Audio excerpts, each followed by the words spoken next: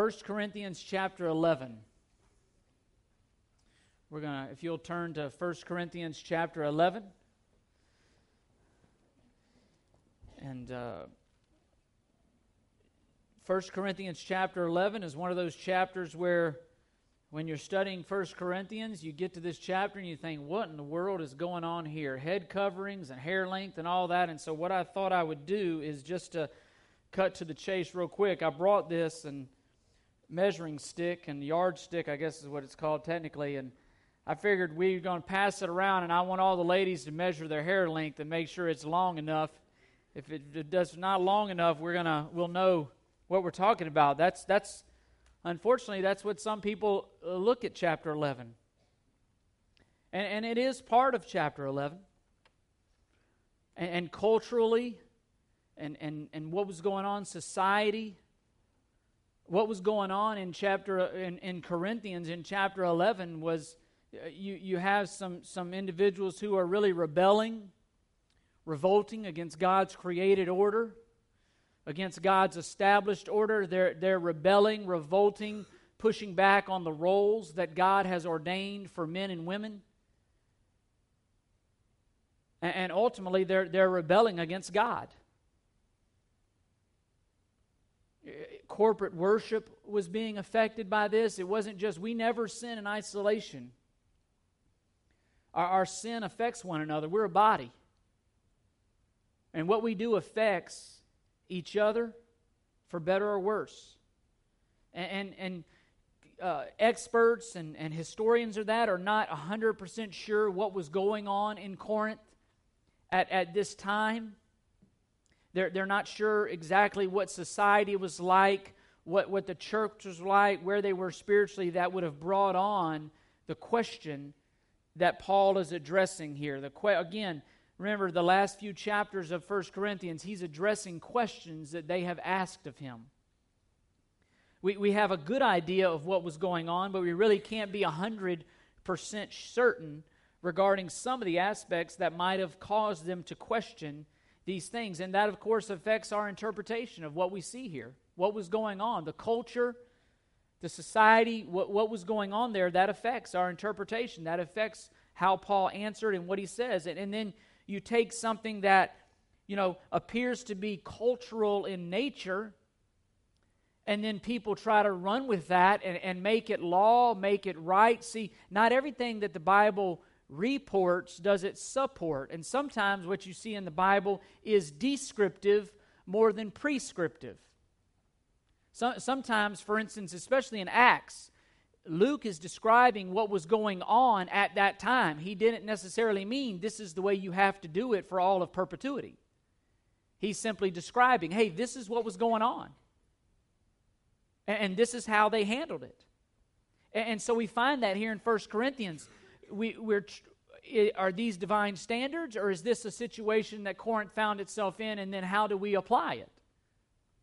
See, the interpretation is one, the application is many. There are many applications, and we'll get to that, to what we read here in 1 Corinthians. Many applications. And again, what we see here, is it descriptive? Meaning, is it describing what was going on at that time in Corinth, or is it prescriptive? Meaning, is this what the church ought to be doing forever? What is it? Are we to follow it? And it matters. It matters. Here's why it matters. I noticed there's no ladies in here today that came in here with hats on. There are some people who say, though Miss Esther always, I don't know if I'd call that a hat. That's probably inappropriate if I call that a hat. But close. You and I are the most biblical people in here. You'll get to this, my haircut, I don't have it here. You think it's just genetics. I'm just trying to be biblical with this haircut. I'm serious, guys. It's humbly. No. But should we? Should we all have hats on? Should we all have head coverings on? Not only that, what role can women have in the church? What role can they have? What is God's divine order for worship? What should be included in our worship and what shouldn't? All questions that are dealt with here. And these are things that 1 Corinthians addresses, tough subjects, very emotionally charged subjects. And here's what we have to believe. God has established order for us as believers to follow. He has created distinct roles with regards to women, with regards to men, and those roles have to do with order, not worth, not value. It has to do with order. Somebody has to lead. Somebody has to be the head. In order for a relationship to function, somebody's got to take responsibility for the relationship. Somebody's got to take the lead. And God has established this from the very, very beginning of creation, as we'll see today in chapter 11. He's established it. Will we trust that it's good? Will we accept it? Will we receive it as good, or will we fight it? That's good. That becomes the question. Will we take what God has ordained and established and created? Will we receive it as good, or will we fight it and rebel against it? And again, how we receive this not only affects our everyday lives, but it affects the life of the church. And that's what we see in 1 Corinthians 11. It was causing disunity. It was causing issues within the church. How we receive God's commands and order and how we live individually affects us corporately. Will we embrace what God has designed? We're a body, just like I've said. What one of us does, it affects us all, for better or worse. And so what Paul is dealing with here is important. It's important. Let me read starting in verse 1, and we'll read through verse 34, and then I'll make some comments here and hopefully get us out of here at a decent time. Now, be imitators of me, just as I also am of Christ. Now, I praise you because you remember me in everything and hold firmly to the traditions just as I delivered them to you. But I want you to understand that Christ is the head of every man, and the man is the head of the woman, and God is the head of Christ. Every man who has something on his head while praying or prophesying disgraces his head. But every woman who has her head covered while praying or prophesying disgraces her head. For she is one and the same as a woman whose head is shaved. For if a woman does not cover her head, let her also have her hair cut off. But it is disgraceful for a woman to have her hair cut off or her head shaved. For let her cover her head. For a man ought not to have his head covered, since he is the image and glory of God, but the woman is the glory of man. For man does not originate from woman, but woman from man. For indeed, man was not created for the woman's sake, but woman for the man's sake. Therefore, the woman ought to have a symbol of authority on her head because of the angels. However, in the Lord, neither is the woman independent of the man, nor is the man independent of the woman. For as the woman originates from the man, so also the man has his birth through the woman. And all things originate from God. Judge for yourselves. Is it proper for a woman to pray to God with her head uncovered? Does not even nature itself teach you that if a man has long hair, it is a dishonor to him? But if a woman has long hair, it is a glory for her? For her hair is given to her for a covering.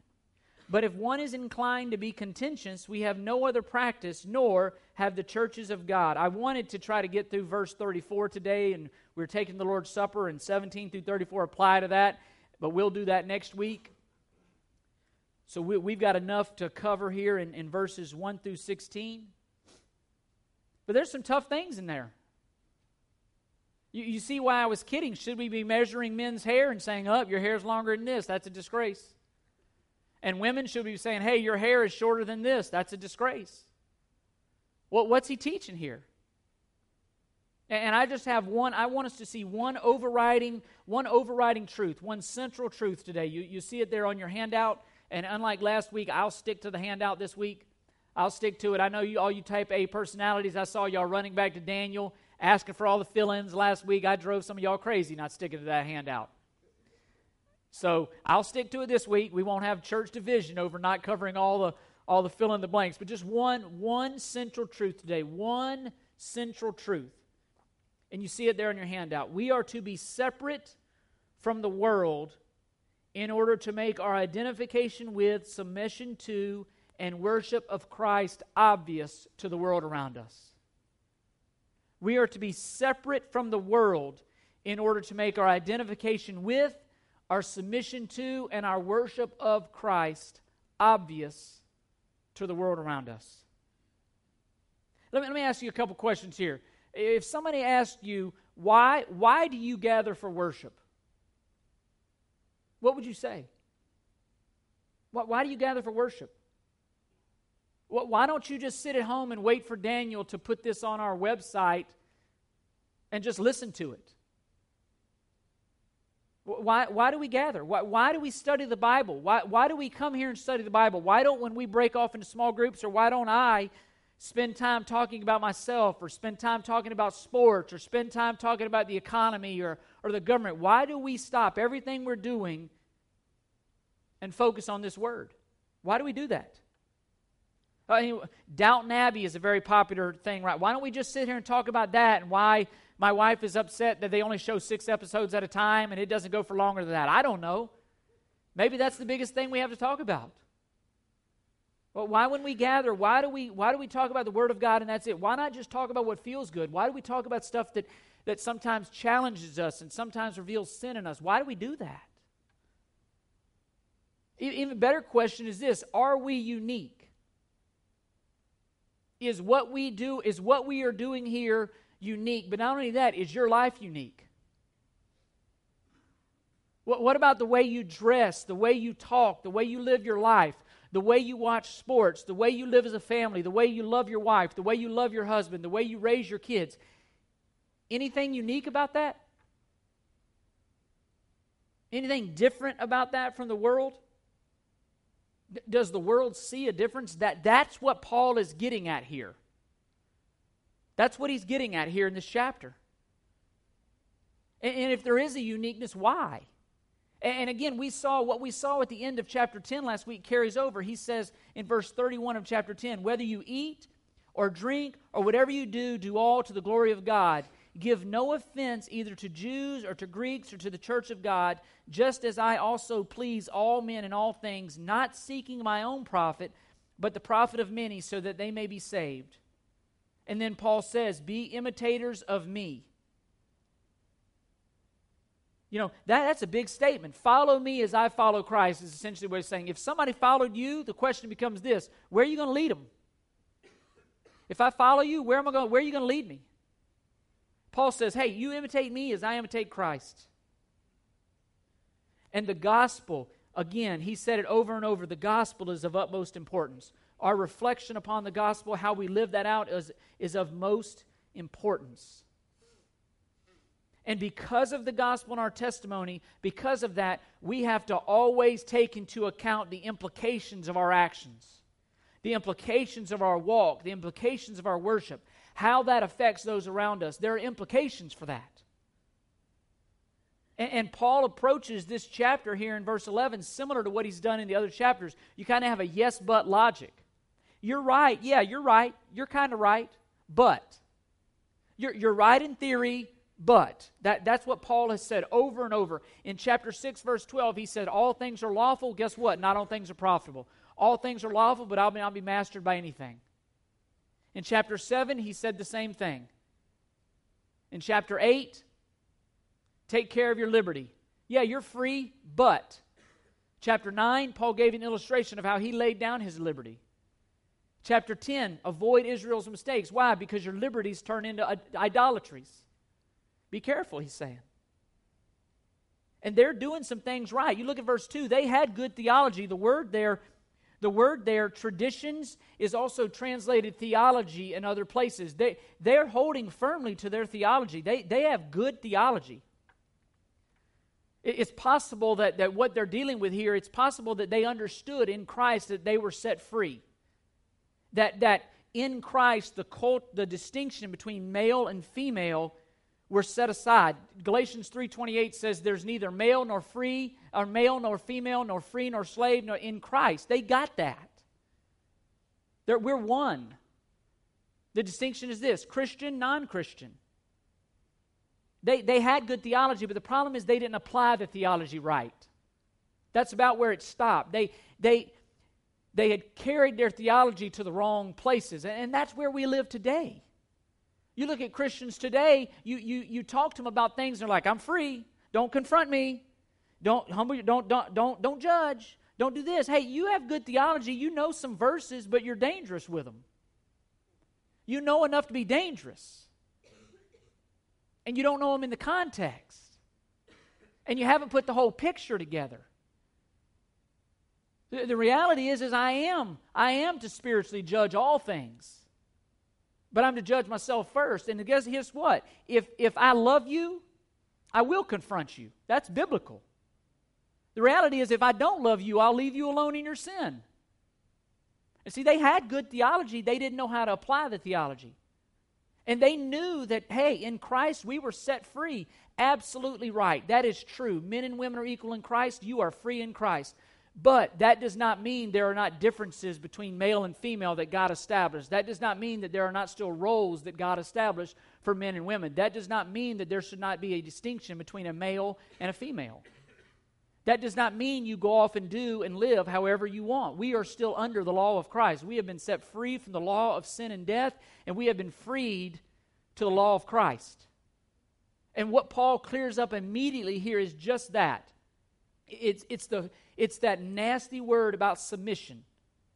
And what Paul says is that being in Christ doesn't mean that we are no longer to be submissive. That's not what it means. The second I use that word, ladies are checking out, men are, oh yeah, preach it, and women are like, forget it. Submission? But notice what Paul says in verse 3. See, we've abused this idea of submission. Look at verse 3. But I want you to understand that Christ is the head of every man, and the man is the head of the woman, and God is the head of Christ. Everybody is submissive to someone. Everybody. Everybody is submissive. That's the key to the whole chapter. You got to get verse 3 down pat. Everybody is submissive. We're just submissive to different people. Okay, everyone is submissive. Submission is not something that's just for women. Unfortunately, that's the idea that's been communicated, that submission is a woman's thing. It's not a woman's thing. It's everybody's thing. And submission to authority is to be a characteristic of all Christians. Submissive to authority. That ought to be a clear mark of humility. Our lives ought to be defined by submission. We ought to be submissive. We hear it all the time. In Christ we're free. We're no longer in the law. That's part of the truth. But the reality is that we have been freed to serve Christ in ways that before as sinners we could not. We could not serve Christ before in our sin. Now we've been set free to serve Him. We're free to glorify Christ now as believers in ways that we were not before. That's the freedom we share. It's not a freedom to go off and live however you want. We're not free to do whatever we want. We have been freed to serve a new master, that is Jesus Christ. Before we served sin because we had to. In Christ, we no longer serve sin because we don't have to. We've been set free from that. And we've looked at all kinds of chapter 6, chapter 9, chapter 10. We've seen that in 1 Corinthians. All things are lawful, yeah, but not all things are profitable. In chapter 10, we saw, hey, all things are lawful, but I not be mastered by anything in verse 23 there. But look at Romans 6. I want to get a clear picture. I want to help us get a clear picture of what we're doing here. Turn to me in your Bibles, if you would, to Romans 6. Just turn back one book to the left. Go through the 11 chapters of Corinthians, start in chapter 15 or 16 of Romans, and go back to chapter 6 of Romans, because this is a good chunk, and I want you to read it in your Bible. You ought to highlight. You see my Bible. I would encourage you to highlight. Some people think that's wrong, but I'm not smart enough to remember. Highlight these things. Romans 6, starting in verse 6. Look at this, what Paul says. Phenomenal truths. Knowing this, that our old self was crucified with Him, in order that our body of sin might be done away with, so that we would no longer be slaves to sin. For he who has died is freed from sin. Now if we have died with Christ, we believe that we will also live with Him, knowing that Christ, having been raised from the dead, is never to die again. Death no longer is master over Him. For the death that He died to sin once for all, but the life that He lives to God. Even so, consider yourselves to be dead to sin, but alive to God in Christ Jesus. Therefore, 3 imperatives here, 3 commands. The first one is this: do not let sin reign in your mortal bodies so that you obey its lusts. Verse 13, the second imperative: and do not go on presenting the members of your body to sin as instruments of righteousness. The third one: but present yourselves to God as those alive from the dead, and your members as instruments of righteousness to God. Verse 14, for sin shall not be master over you, for you are not under the law, but under grace. What then? Shall we sin because we're not under law, but under grace? May it never be. Do you not know that when you present yourselves to someone as slaves for obedience, you are slaves to the one whom you obey, either of sin resulting in death or of obedience resulting in righteousness? But thanks be to God that though you were slaves of sin, though you became obedient from the heart to that form of teaching to which you were committed. And having been freed from sin, you became slaves of righteousness. You see the point? You've been freed to serve a new master. You haven't been just set free to go run wild and do whatever you want. See, we're free, but it's not an unbounded freedom. We're slaves to Christ. We're free to serve the greatest king, the greatest Lord there's ever lived. We're free to serve the greatest master there ever has been. We are slaves to Christ. And it is a privilege to be a slave of Christ. In that day, it would have been an honor. If you served a great master, they would put an awe oftentimes in your ear because you were, I serve a good master. Ever so often, slaves would be freed, and if you served a good master, you would voluntarily go back to your master, and they would put an awe in your ear, and you would voluntarily, as a freed man or woman, do everything that you once did as a slave. Why? Because you serve a great master. That's the imagery that Paul's picking up on here. And notice in verse 3 what he says. Man is submissive to Christ. Men, submission is your thing too. You are to be submissive to Christ. Woman is submissive to man.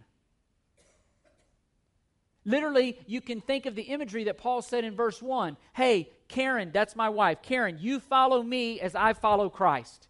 Karen, by you following me, you're really following Christ because I'm following Christ. That's the picture. And Christ was submissive to God. The word there, head, it's kephale. It means ruler. It means authority. He is our ruler. He is our authority. And authority and submission, they pervade everything and everyone. Even Christ himself. You look all throughout John. You look at John 4, John 5, John 6, John 8, John 12, John 14. Christ laid down everything. Why? To glorify his Father. He said, I don't come here to do my own bidding. I come here to glorify the Father. He's King of kings and Lord of lords. Laid it all down to honor his Father. Christ was submissive and loved it. Why? Because he loved his Father. Did that make Christ inferior to God? Absolutely not. They're co-equals. They're equal. It was the role that Christ played to accomplish salvation, to accomplish redemption. It was a role he played, if you will. He was totally equal to God, and yet he submitted to God. Submission doesn't mean you're less. It doesn't mean you're inferior. It means this. I'm obeying God in what he's designed for my life and my position. We're all submissive.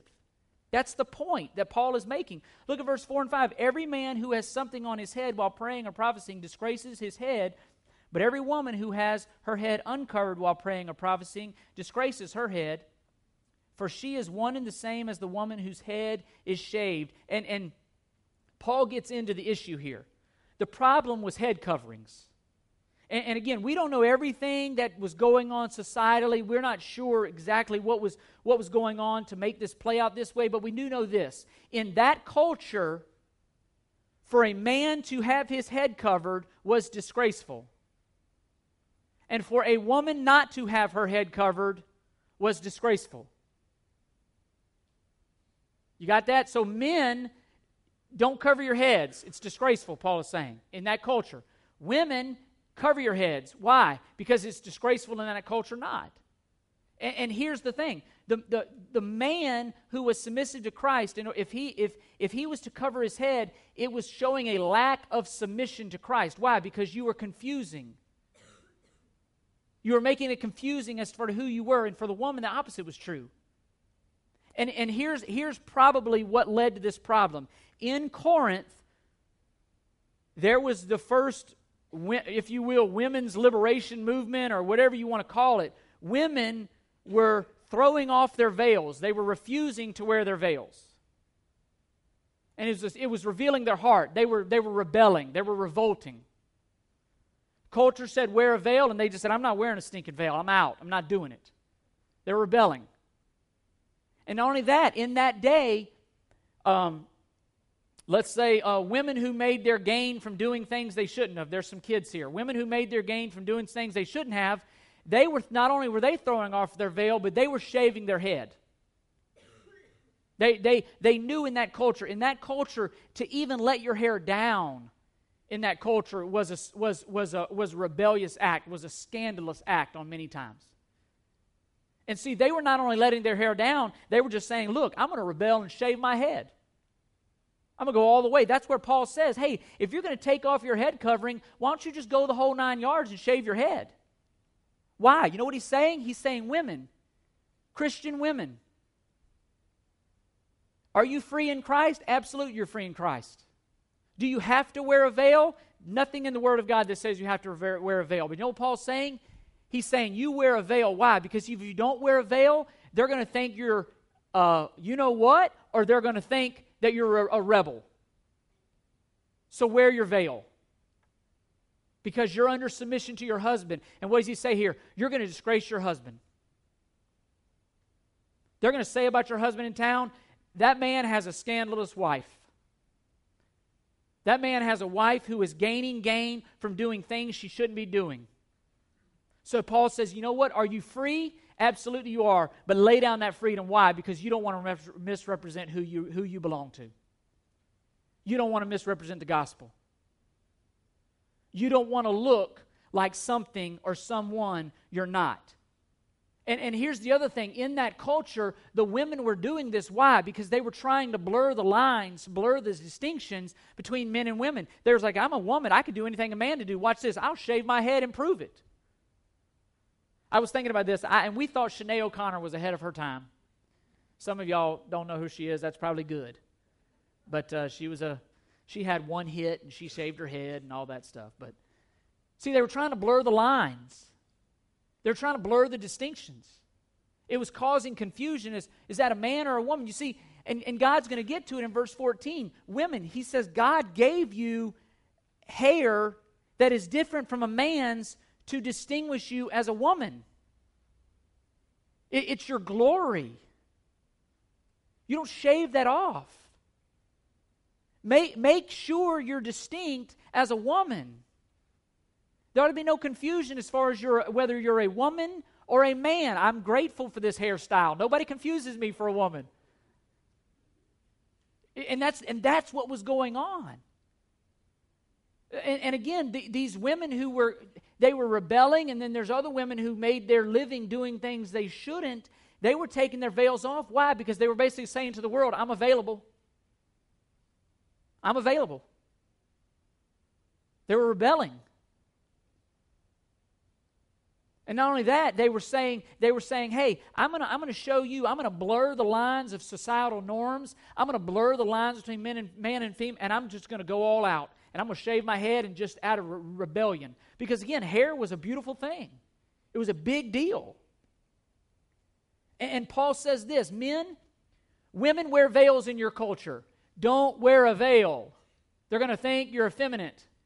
You're going to confuse the distinction between man and woman. And guess what? Woman, if you wear a veil, you're going to look like a rebel or you're going to look like something else. So wear a veil. And by the way, your hair is your glory.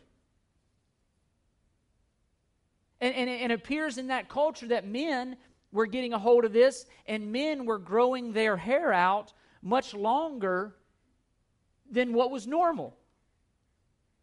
And women were cutting theirs really, really short or shaving their head altogether. It was rebellion. It was just I'm going against the grain. I'm going against the way that God is designed. I'm going against the way that God created. I get that. I'm just going to go against it. I'm going to be my own person. And Paul's saying, stop it. For the gospel's sake, stop it. And what he's saying is, be careful how you live so as to not send the wrong message, not only about who you are, but whose you are. Be careful not to send the wrong message in how you conduct your life, because that is going to be confusing about who you are and whose you are. And how we live and conduct our lives matters. That's what Paul is saying. How you live, believer, matters. Everything about our life, how we dress, how we look, what we do, what we say, where we go, our language, all of that matters. You know why? Because if we're not careful, we blur the distinction between believer and non-believer, between follower of Christ and follower of the way of this world. That's the battle. When we allow the world to dictate our language and our clothing and our styles and the TV shows we watch and all these other things, you know what we're doing? We're blurring the lines. We're blurring the distinctions between believer and non-believer. And I'm not meddling here. That's why I love preaching through a book. That's what Paul says. It's clear. When the norms for decency in a culture say this, and we say, I'm free in Christ, I'm going to do this, you're going to look indecent. When the norms say, hey, watch this, and you say, no, I'm going to go over here and I'm going to watch this, you're appearing to be something you're not. And he's saying, don't blur the lines. And Paul he says, hey, if you're going to cut your hair short and throw off your veil, just shave your whole head. Hey, let's not be, and here's what Paul is saying, don't be ambiguous about who you are. There ought to be nothing ambiguous about us. Don't try to toe the line and balance the fence and get the best of both worlds. Paul says don't do that. Don't be ambiguous. Go ahead. If you're going to do that, just shave your head and be done with it. Why? Because you're confusing people. And the application is huge. Clothing and movies and where we frequent and habits, the list goes on and on. We know the message to the world that we're sending when we do these things. And how we dress and how we act and how we behave and where we go and what we participate in, it matters because we are sending a message to the world that says we are something that we are not in Christ. And I'm not talking about being a little legalistic, and I brought this up for a joke. We don't need to be people that walks around measuring short length and hair length and dress length and all this stuff. We ought to govern ourselves. I ought not to have to govern you in that. Your heart governs you in that. And that's what Paul is saying. Don't blur the lines. Here's what he's saying. Don't compromise in any way who you are and whose you are. Don't compromise through your life. Be set apart from the things that don't bring glory to Christ. Run far from those things, no matter what it costs you. And if it means wear a veil when you don't want to wear a veil, you know what? Wear a veil. And guys, if you want to wear a veil and your culture says don't wear a veil, take the thing off. It's that important. Don't blend in with the culture. Look at verse 7 through 12. He says, for a man ought not to have his head covered, since he is the image of glory of God, but the woman is the glory of man. For man does not originate from woman, but woman from man. For indeed, man was not created for the woman's sake, but woman for the man's sake. Therefore, women ought to have a symbol of authority on her head, because of the angels. However, in the Lord, neither is woman independent of the man, nor is the man independent of woman. For as the woman originates from man, so also the man has his birth through the woman, and all things originate from God. Here's what he's saying. God's order and creation, male, female, all the distinctions you see were not by accident. The roles, our looks, our physical, everything about us that's different, it was not by accident. God did not just flip a coin and say, oh, man, you were heads, you get to lead. He did that on purpose. And he didn't do it because women are inferior. He did it for order. And Paul makes that very clear. There's a mutuality here. There is a mutuality in our relationship on all levels. And yet, for order's sake, women submit to their husbands. It's for order. Ephesians 5. It's order. And men and women, what he's saying is that they complement each other. They complement each other. They form one body. The two shall become what? One flesh. Karen is my complement. Karen is far, far wiser and patient. She's better at me in so many areas, and I'm grateful that I have her on my team. She does. She's very good at that. I don't want to ever make this about me. I'm a little emotional this weekend. Not only the Newport Richie thing, but Friday, I'll tell y'all, Bradley probably told you or whatever, but Friday we were fishing with Sloan, and we were on Uncle David's dock, and I cast, and I feel this bump when I cast it back, and I look back, and the lure went through his cheek and had come hooked back and had come back. And I mean, I'm just fishing, and I look back, and my son is kind of on the ground looking at me. I interpret it as, "What did you just do to me, Dad?"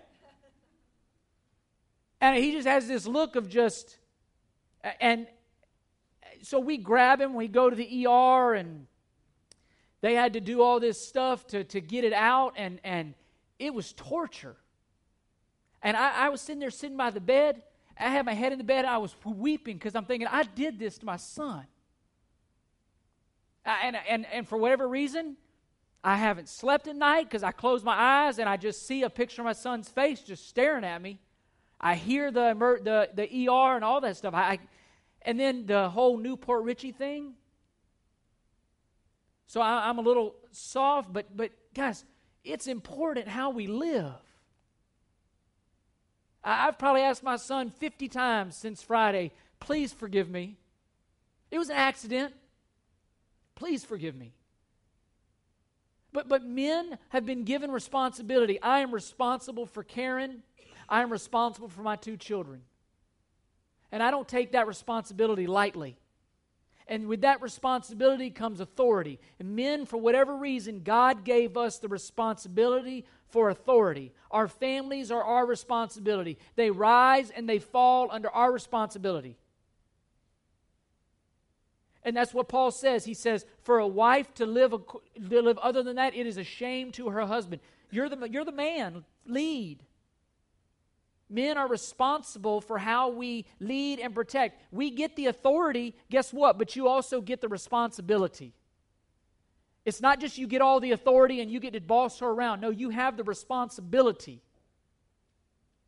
Later on in chapter 12 and 13 and 14, Paul's going to say, women, if you have any questions about what's going on in the church, you go to your husband because they're responsible for your spirit. You go to your husband. He's the leader. It's not just I get to boss her around and do what I want. I have responsibility.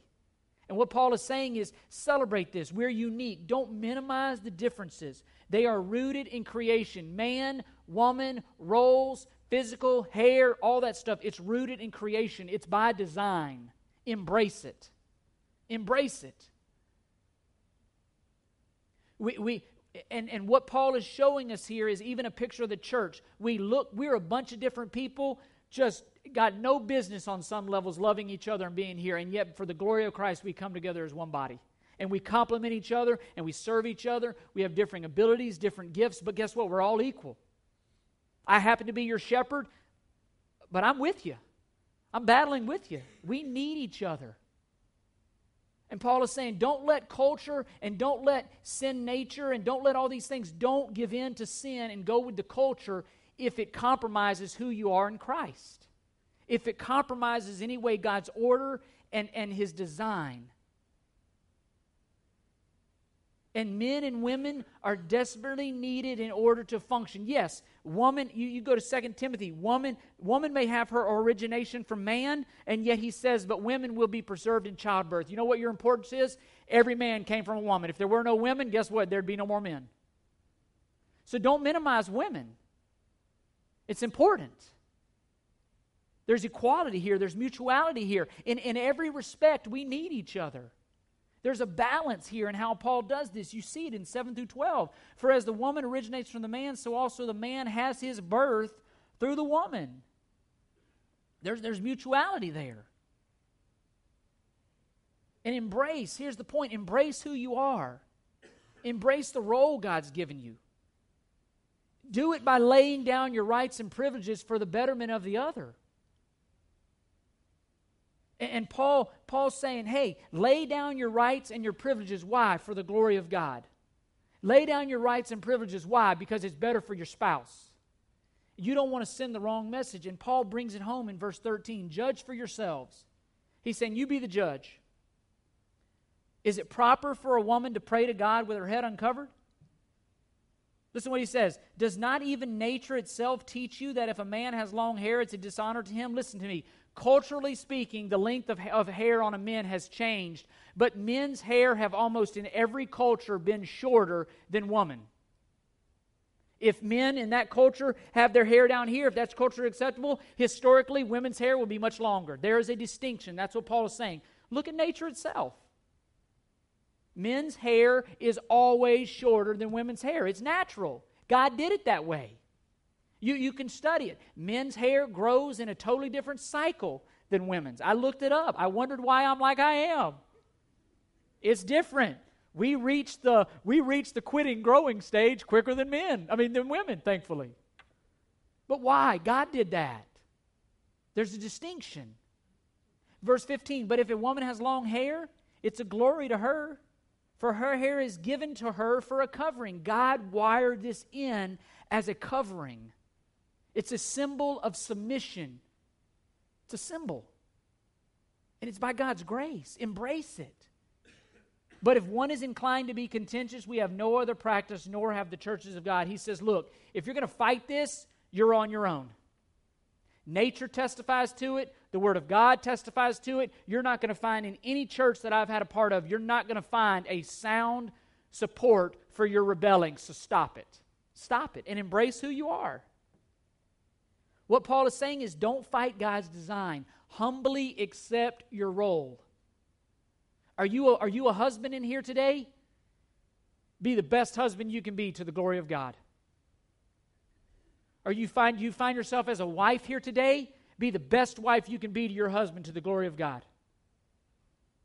You come in here and you're a student, you're one of our youth, you're single, whatever.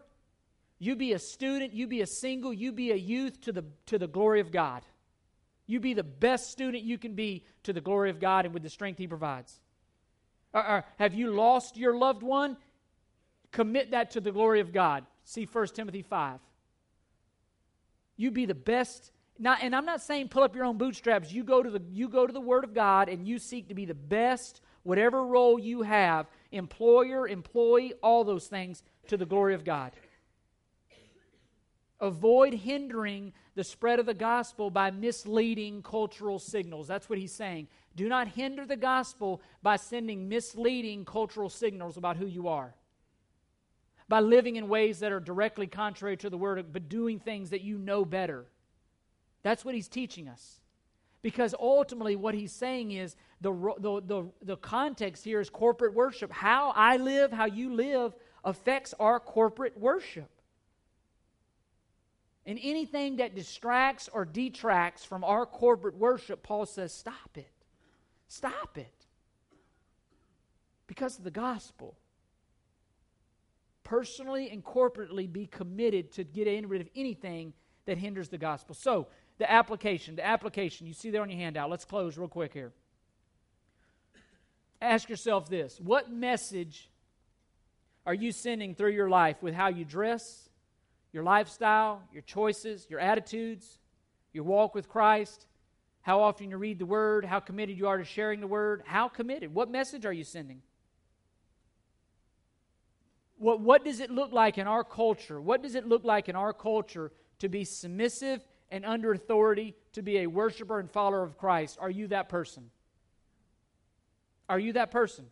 Or are you fighting it? What does it look like to not try and blur the distinctions between male and female in our culture? Ask yourself this, how might your life and your lifestyle be affecting your worship? You can't live however you want and then just come in here and expect to worship. You can't rebel all week against God and then come in here and expect to worship. It's not going to happen. How might your life and your lifestyle be affecting your worship? Is there anything in your life that you're not willing to humbly either take on or lay down for the glory of the gospel? Anything in your life that you're refusing to lay down or take upon yourself to the glory of the gospel? Maybe it's love the hard to love. Maybe it's forgive the hard to forgive. What is it? Anything in your life that is hindering your worship, hindering our worship, and hindering the glory of the gospel.